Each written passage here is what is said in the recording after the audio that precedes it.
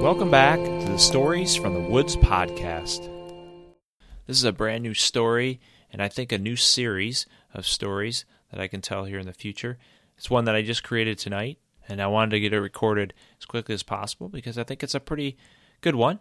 Sometimes I create stories, and I'm like, that one's just not good enough for the podcast. But tonight, I thought this was a good enough one to release, and I think it's one that I can continue making stories with these two mice that live in a school.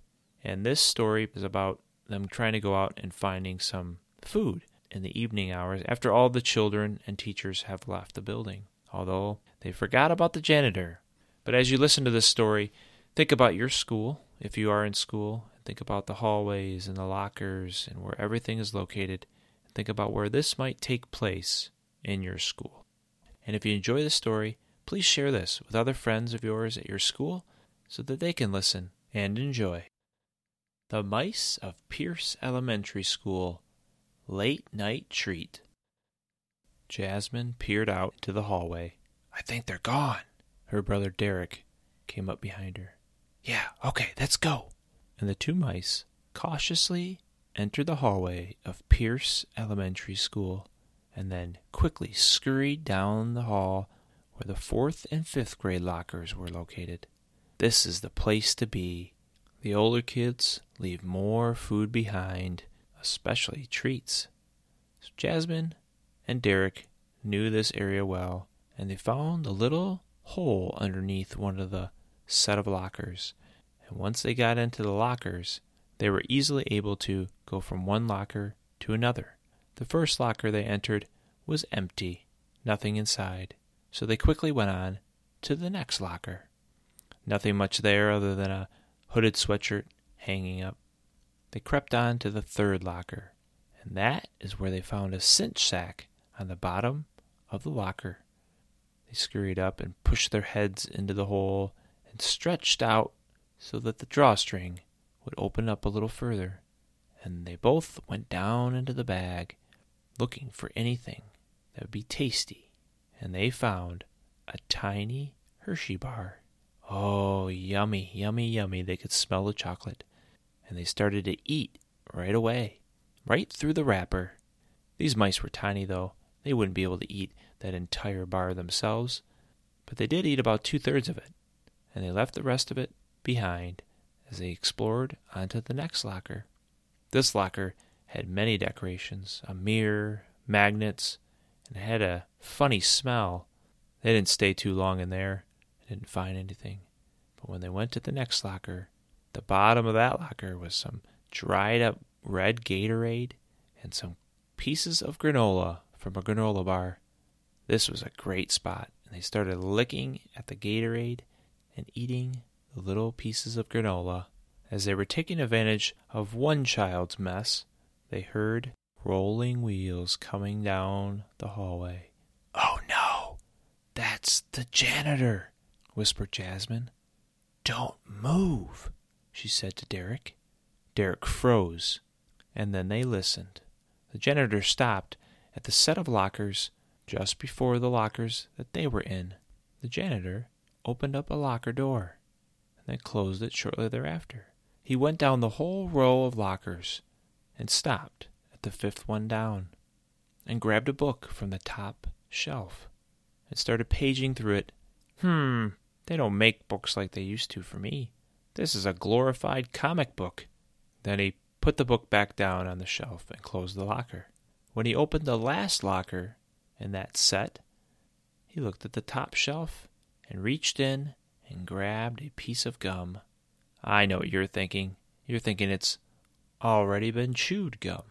But no, this one actually was wrapped in silver foil, and he opened it up, and he took the piece of gum out. He placed it in his mouth and started chewing, and then he rolled the wrapper up on his finger into a ball and tossed it into his garbage can. Jasmine and Derek had been watching through the vent in the locker.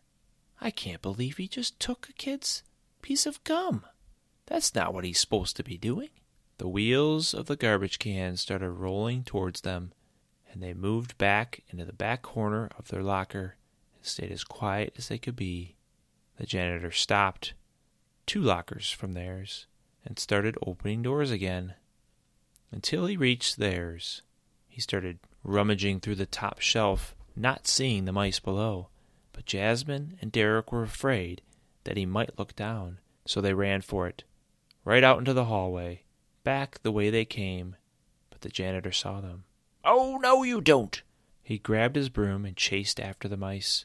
Jasmine and Derek were going as fast as they could, headed down the hallway until they came to the first turn to the right, and tightly holding to the wall, they ran down that hallway. The janitor was not far behind. The mice ran past the bathrooms and then ran underneath the classroom door to their right. The janitor ran up to the door. "Oh!" And he fumbled with his keys, jingling them till he found the right key for the classroom door. It was Mrs. Jacobs' room. And he turned the key and opened the door and slowly walked around the room with the broom in hand, looking for the mice. He could not find them. "Where would I hide if I was a mouse?" he thought to himself. "Ah, yes." And he walked over to the reading corner where there was a beanbag chair, and he quickly lifted it up, and Jasmine and Derek screamed, "Ah!" and they took off into different directions. Jasmine ran under the teacher's desk, while Derek headed straight for the door. The janitor had the same thought, and with his long legs and strides, he was able to get to the door quicker and slam his broom down in front of the door so that Derek couldn't go underneath. And Derek ran right into the broom. That's when the janitor lifted the broom up and kind of swatted him up in the air. And Derek went for a ride, tumbling head over heels multiple times, and lucky for him, he landed on the beanbag chair. After a moment of getting his bearings, he scurried off and went under the teacher's desk with Jasmine. The janitor now was looking again for the mice. Jasmine had remembered that there was a crack in the back corner of the room. But before she could tell Derek, the janitor had spotted them as he got down on his hands and knees and was staring right directly into their eyes. And he took the broom and was going to swipe it under the desk when Jasmine grabbed Derek and they ran for the corner. "Come on, head for that crack in the corner," she said to Derek. And they ran, and as a mouse, as small as they are, you would never think they would fit in a crack. But this crack was just big enough, and they tightened their bodies inside the crack and scurried inside. And the janitor ran to the corner, and it was too late.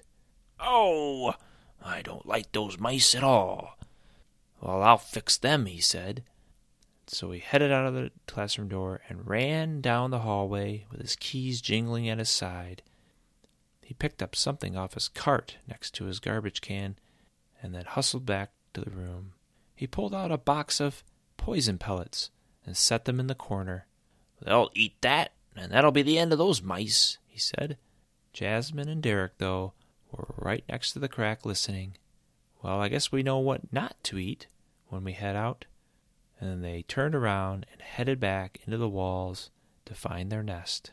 And the janitor, well, he shut the lights off, locked the door, and walked back to his garbage can, and cleaned up the rest of the school, and every once in a while, rummaging through a locker. This concludes The Mice of Pierce Elementary School, Late Night Treat. If you enjoyed this episode, make sure to check out all of our episodes on our podcast and subscribe so you don't miss out on any future episodes. And don't forget to leave us a review. And as always, continue to listen to our next episode.